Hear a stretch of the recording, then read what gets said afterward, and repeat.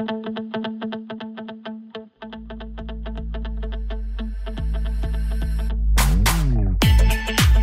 it please the listeners, my name is Rich Schoenstein, and this is Law Brief. And here we go again. We're going to talk about restrictive covenants as we have done in the past. And I have my friend and partner, David Kleinman, on with me. How are you doing, David? Good morning, Rich. How are you? I'm well. David, the Federal Trade Commission says they're going to ban non-competes. They're going to ban them all. First question, can they do that? First answer, no, they can't. It's interesting. In July of last year, actually, I guess it's 21 now, Biden issued an executive order directing the FTC to curtail the unfair use of non-compete clauses. And we thought they were going to go after the unfair use of non-compete clauses, that being what the president directed them to do. Unfortunately, they've gone after all non-compete clauses. And so they've found their way into a space that needs some help, perhaps. And they just have developed this entirely unworkable, illegal attempt at fixing it. And it's really unfortunate because it's a space that cries out for a small amount of thoughtful regulation. And instead, they've brought a large amount of ham-handed illegal regulation. Right. So they need a fly swatter, and they've brought a cannon to the job, in essence. I mean, they need a fly swatter, and so they tried to drop a building on the fly, right? I mean, it's really, really silly. If you parse this thing out, it's some intern's really great idea, and for some reason, nobody put a stop to it.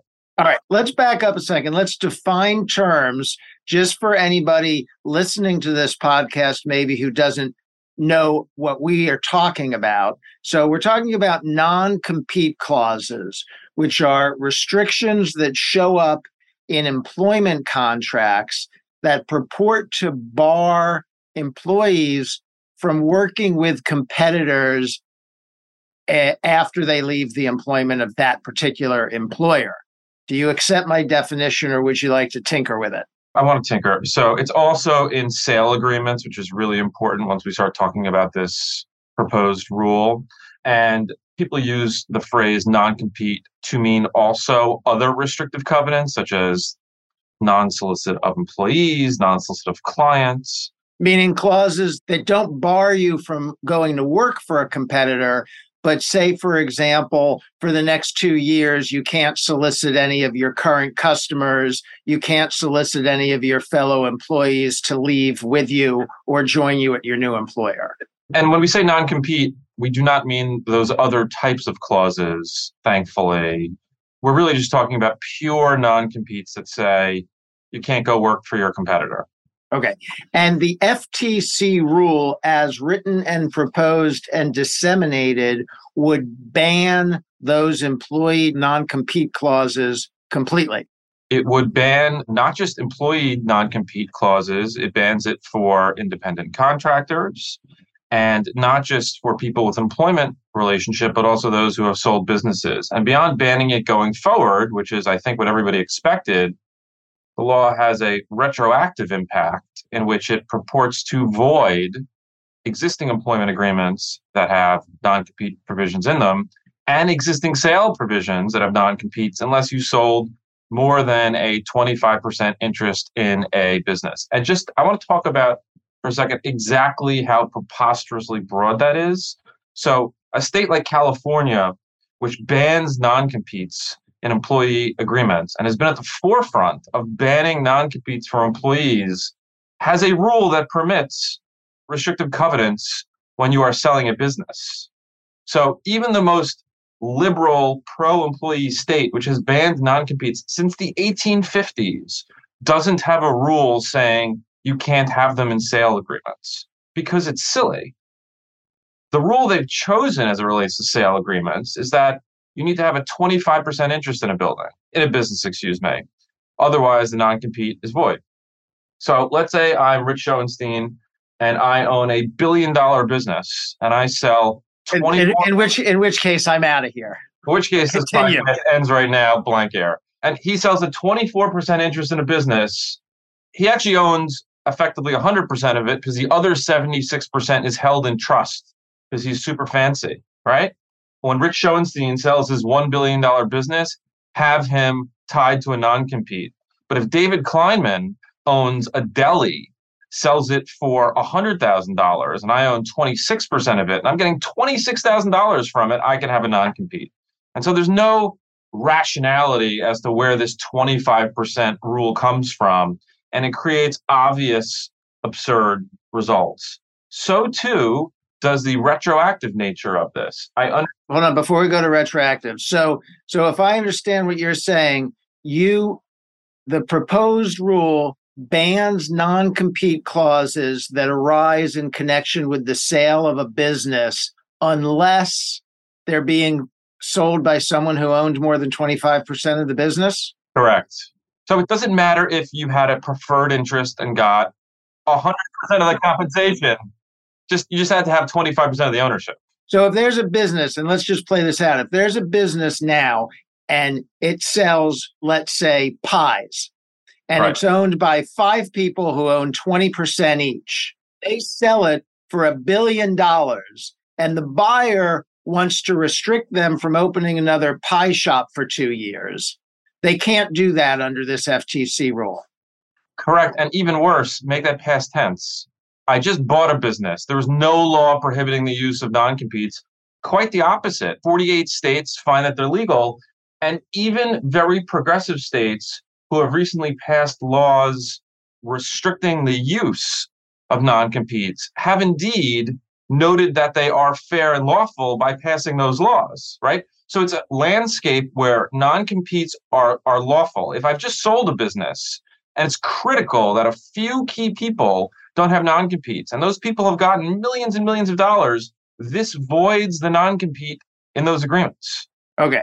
So what it means effectively is that the prices for the sales of those businesses are going to drop substantially because it's not as valuable to buy a pie operation if the people selling it can open a competitor a week later. That's layer one of the onion, right? What happens in reality is the company that gets sold, right, they lose in competition to the sellers who then go and create a new business. All of the people that the FTC purports to care about and wants their wages raised, right, the rank and file workers of the business that was sold, when that company loses revenue, some of those people get fired.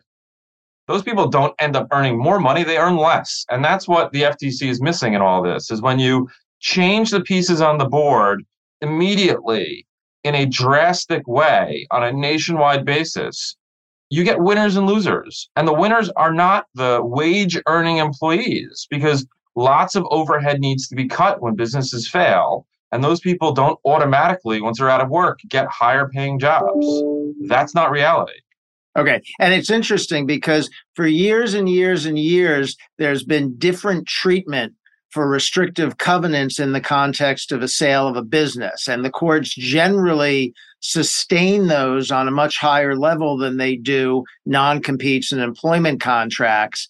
And this law doesn't effectively make the distinction that the courts have been making for many years. Yeah, and it's just ham-handed. There should be a dollar amount in there. You either get more than X dollars or you own more of Y interest.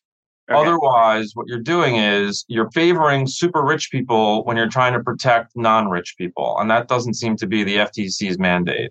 It's really a very poorly thought out law. Okay, so let's move, David, because we've talked a little bit about how it affects sales of businesses. So let's now talk about employment, which is the main focus of the law.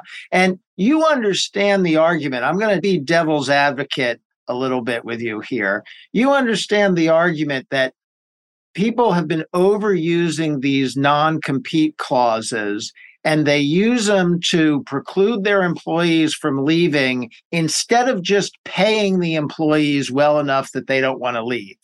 And that's what they should do. Just pay them well, treat them well, make them part of the business, make them a good place to work so they don't ever want to leave. Instead, they slip these terms into their contracts day one and use the courts to enforce them. And that seems unfair to people. I think it's worse than that. I think there's also a class of employer that has onerous training repayment clauses that puts non-competes into sandwich worker agreements. There's a real abuse of pure non-competes by typically large companies against low hourly wage earning workers. And the FTC on January 4th went after 3 of these people. And that's a good thing for the FTC to be doing. I do agree with you that non-competes are being abused. And lots of states have figured out a way to deal with it. So Colorado this summer passed a law saying that unless you earn more than the highly compensated threshold, a little more than $100,000 a year, can't have a non-compete. And unless you earn more than a number in the $50,000 range, you can't have a client-based restriction. That was a thoughtful exercise of a legislature looking at a problem and trying to figure out how to address it. But why limit it? Why, 50,000, 100,000, that's not that much money in today's world. Why limit it to those employees? Why shouldn't employees who make a little more also be protected from these restraints? Well, let's agree that the line could be different, but there are professionals who get paid a ton of money, have access to a lot of clients because their companies pay them to find the clients or the companies hand them the clients. And if they leave, they can really harm a business. There are professionals out there that have access to trade secrets that if they just simply walk across the street and go to a competitor, are going to give that competitor the benefit of those trade secrets. And trade secrets and client relationships are on a multi-state basis, typically the bases, the rationale for enforcing restrictive covenants. And all sorts of courts, liberal courts, conservative courts, state courts, federal courts, have found that there's a reason for this, to not destroy the value of businesses by letting people sort of take the most valuable portions of the business that they shouldn't be taking. And if the point is, well, who cares? You're just benefiting business owners and the wealthy. The answer is when businesses fail, the workers suffer. It's not typically the star salesman who moves and takes the business that suffers. It's the 8 people that were servicing that account and the business leaves and those people don't have a job anymore. And so there's a real reason not to quickly and on a nationwide basis pick winners and losers like this, because you're going to create a ton of people getting fired once business moves on this scale. This is a major, major issue. This would result in thousands and thousands of people saying, oh, my covenants are void, I'm going across the street. And good for those people who would get more money. And then the rank and file who are the secretaries, the support staff, all of the overhead that really assisted that business being serviced, those people are going to get fired. And they're not necessarily getting better paying jobs across the street. That new business may already be fully staffed. They may be using technology. And if the rule goes into effect, which it shouldn't and probably won't, it will result in the mass termination of millions of Americans. And that's the problem here. You said a lot there.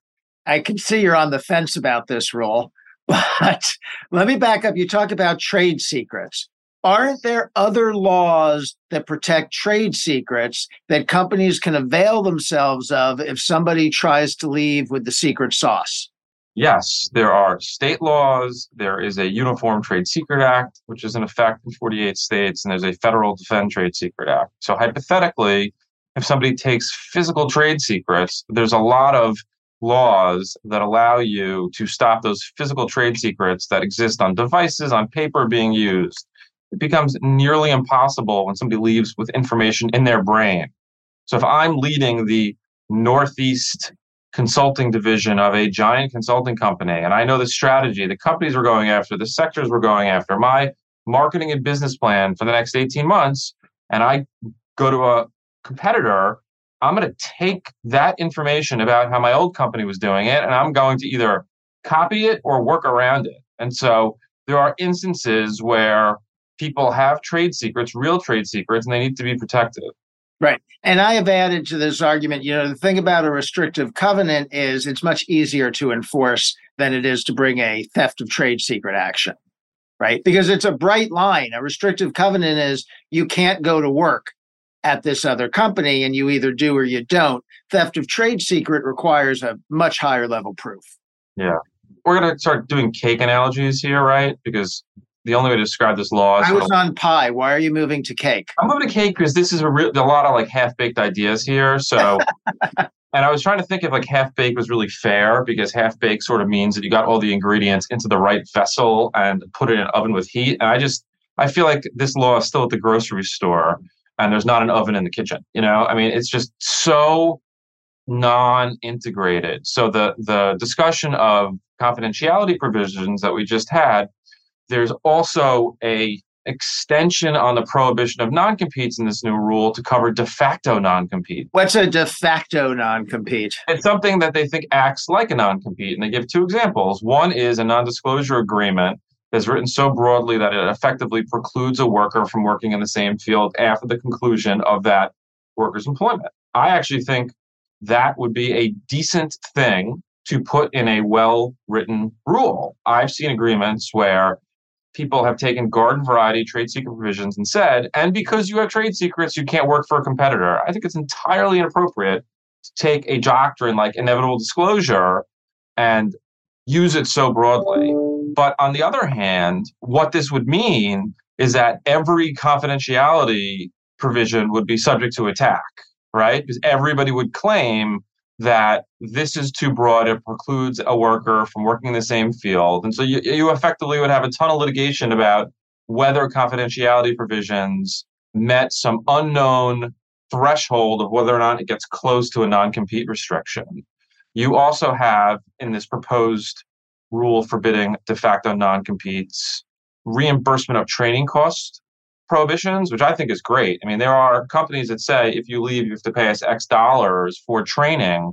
That's not a New York State concept, obviously, but I think those should go away as well. These are examples of good ingredients in the law that perhaps should be mixed with other ingredients and not in this way. What I don't see in de facto non-compete, and I'm guessing there would have to be a regulation, is what are we doing with client-based restrictions that say you can't solicit, accept, or service any client in the state of New York? Is that a de facto non-compete, or is that a client-based restriction? Where's that going to fall? If you are recruiting people because you're in a staffing company, executive search space, what if it says you can't poach employees and you were working for a company so big you end up losing a job? Is that a de facto non-compete in a limited circumstance?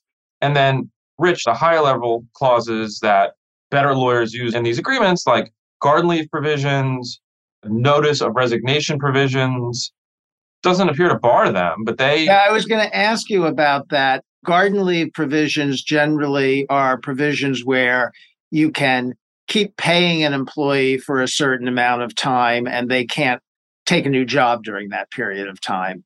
And as you say, also, some companies are using lengthy notice provisions, like you can quit anytime you want, but you have to give us 6 months of notice. And then after the 6 months, we can put on another 6 months of garden leave. And you're saying this rule is unclear as to what it would do with those kind of provisions? Those, as well as what happens if you have employment for a term. What if my agreement says I'm employing you for a year? Under New York law, your duty of loyalty would exist during that entire period of time. And hypothetically, you could stop somebody from going and working for a competitor, even though it's not a non-compete. They don't deal with that. And it's really important to not just throw out two examples and talk about a de facto non-compete. Because if this is really going to be a rule, which it isn't, and it's really going to be enforced in 240 plus days, which it won't, people would need to know what they'd be shooting for. And can I no longer have employment for a term? Is the FTC deeming employment for a term a de facto non-compete because people can't just leave before the term is up? I mean, it's just, like I said, not well thought out. These are pretty obvious corners that you need to look around and think about. And I think there's a reason this rule was put out on January 6th, a day of national significance, and on a Friday. I think somebody saw this and said, this is so bad, let's make sure this has as small a PR impact as possible. Because anybody who looks at this thing who's in the space is going to tear it to shreds. Well, fair enough, David, but there is a groundswell of opposition to non-competes. The press certainly has attacked non-competes and used some of the egregious examples we've mentioned to attack non-competes. Sure. Politicians who are being very loud about their support for this rule. So there is some momentum, but you don't see it happening? I don't see it happening. I mean, I personally would be in favor of smart rulemaking in the space or legislation in the space. Like I said, Colorado just passed something that is very pro-employee. There's carve-outs for sales. There's income levels, and we could talk about the appropriate income levels. Maybe middle class isn't $100,000 a year. Maybe if you're not making $200,000 a year, you shouldn't have a non-compete. Massachusetts, which kicked around a law for years, passed a law requiring some amount of severance. There are states that are very pro-worker, that are doing very thoughtful things in the space. This is not one of them. That's the problem. I always think the extremes on this issue are easy. Somebody who makes sandwiches for a living should not have a non-compete. They should be able to make sandwiches wherever they want. On the other hand, if I pay a guy $5 million a year to be CEO of my company, it is reasonable for me to put a clause in there that says he can't go work at my direct competitor for the next year, because I'm making a substantial investment in him. I'm giving him all of the knowledge and know-how and the deepest, darkest secrets of my company, and I don't want him competing with me soon. That seems eminently reasonable.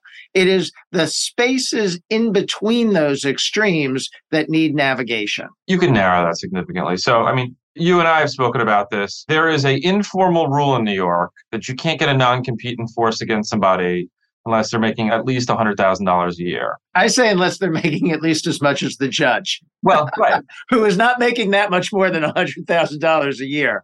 But that's the line I always use. That used to work on a year-by-year basis until they froze judges' salaries for a long period of time. And I'm sure with inflation, that number is probably 250, but you just can't do it, right? So maybe that number should go up. I don't think you need to go to 5 million before you understand the rationale for non-compete, but let's talk about that $5 million CEO for a second. What this rule leaves out is any concept of what happens with that person's vested or unvested ownership in a business. It leaves out what happens when that person leaves and there's a forfeiture for competition provision, right? Or some other provision which says if you leave our employ and you're not retiring, you don't get X. And there's a lot of nuance here that's simply missing from this rule. That is a whole nother area that could be de facto non-competes, where compensation includes, for example, shares in the company that vest over some period of years, and the vesting ends upon leaving and/or leaving for a competitor.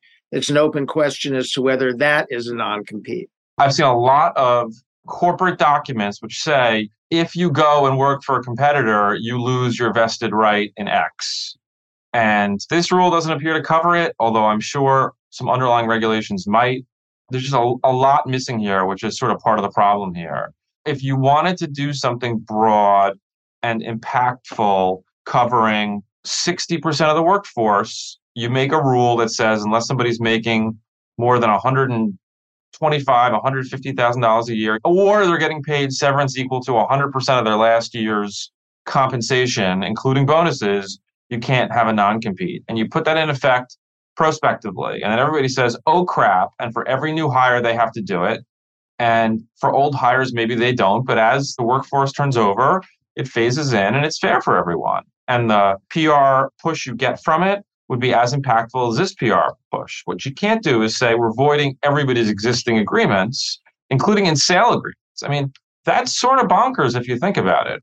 Yeah, the immediate voiding of hundreds of thousands of commercial contracts across the United States. I don't know the precedent for that. People attack me sometimes and say I'm only defending non-competes because it's part of my legal practice and I make a living litigating about non-competes. Let me assure everybody, we will be litigating about employee mobility issues one way or another for the rest of our careers, no matter what the rules are. And I think if this became the law, I think it would be fodder for even more litigation. I don't think this is going to have a negative impact on people who actually are in the space and live here. Because they're not curtailing the use of client-based restrictive covenants. And that's 99.5% of what people in the space actually deal with. It's not the non-competes that people really deal with. It's the client-based restrictions. So I don't see this as having a material negative impact on the work I do or the volume of it. nor you do, Rich, nor anybody in the space. It's just this isn't the right way to do this, right? Nope. We know it's not the right way. The genesis of this is a white paper the Obama White House did that was published in, I believe, 2016. And after that, a bunch of states picked it up and enacted wage thresholds for the use of certain restrictive covenants. Sometimes there were severance requirements, like in Massachusetts, sometimes not. Sometimes there were income thresholds. Multiple states have altered those income thresholds because I think they looked at it and said, wait, this isn't just right. That's the thoughtful way to do it. Nobody's going and saying, look at those states, look how great it's going, we're copying that. That's what the FTC should have done. None of those states made it retroactive. You can't make it retroactive. That's the problem. All right, David, you and I could talk about this for hours and hours, but you don't think your audience wants to listen to this for hours and hours? They have a lot of other podcasts to get to. So we're going to have to wrap it up. Now, you've been on with me before. I give you a minute to tell us a little bit about what you do for a living. You are the most knowledgeable lawyer about restrictive covenants and related issues that I have ever met in all of my years of practicing. But wait, there's more. What else do you do? So I generally represent businesses and professionals in transition as they deal with their employment and restrictive covenant issues. So there's also a hiring and firing portion of my practice. There's an advising professionals in transition portion of my practice. If somebody's being exited as a C-level person and they're getting severance and they want to structure it. So it's the usual and ordinary employment issues that come up from a garden variety to a sophisticated level. And then there's also the covenant piece. And so when the FTC publishes a quirky rule that nobody's thought about, everybody scrambles, it's something typically that I've been mulling about for a while. And I love it. And we do a lot of it here. And I think we do it to everybody's satisfaction. All right. I allow you a closing argument if you want to make a brief one. You had a lot to say on this topic, but what's the takeaway on the FTC's new rule, proposed rule banning non-competes? So I am no constitutional lawyer, but the people I know that are tell me that there's a major questions doctrine. The idea of this rule is to impact all wage earning employees on a nationwide basis. And the unintended consequence is to impact a large number of transactions retroactively. It's unlikely that this rule will survive that doctrine. And the Supreme Court will probably say this has to be by legislative action. Same too about the retroactive portion. I'm not sure the FTC has a grant of authority to make retroactive rules of this type. And so everybody expects that at some point in numerous states, this law will be enjoined. It would then, I imagine, be consolidated. They'd roll the wheel. One federal circuit would take up the appeal. It would take a while, and it would end up at the Supreme Court. And so if in 2024, this thing is enforced, I would be surprised. I don't think anybody thinks there's a chance in hell that it goes into effect this year. So everybody should take a deep breath, keep their powder dry. They should come with a plan to deal with this that they can execute on if it ever sees the light of day. But I don't see that happening. And my closing argument would be a related note. It's really a plea to some very well-intentioned people who are trying to address this issue. Nuance matters. You can't just hit a yes or no button on restrictive covenants and be done with the issue. There are distinctions that are important. As David says, there are some states that have taken very thoughtful approaches to this issue. Go back to the drawing board. Write something sensible. Don't just write a press release. Yeah, it sounds to me like there's a lot of professors and politicians at a very large table debating this. And nobody's turning to somebody who actually does it for a living and says, what is the practical implication of this? What is the downside? Because I've seen lots of papers about 2% increases in compensation. And great, you could have a 2% increase for people who get jobs. But what about all the people that get bounced out of the workforce or have to change? It's so ham-handed, It's like if you're making policy about how surgeries should be performed, get a surgeon in the room. Ask them if all the patients are going to bleed out for some reason. That's what this is. This is a terribly thought out rule with the best intentions, but get some practitioners in the room to say, is there a better way to do this? What are the implications? How do we fix this? Is it ham-handed or ham-fisted? I don't know. There's a lot of ham going on. There's a lot of ham. All right. Well, it's ham something, and it's not David's piece of cake. David, thank you for doing this with me. I will see you, since you're just down the hall, I will see you soon. Thanks, Rich. Take care, everybody. Thank you for listening to Law Brief. Now here's something lawyerly, a disclaimer. We are not your lawyers. We do not have an attorney-client relationship, and this podcast does not constitute legal advice.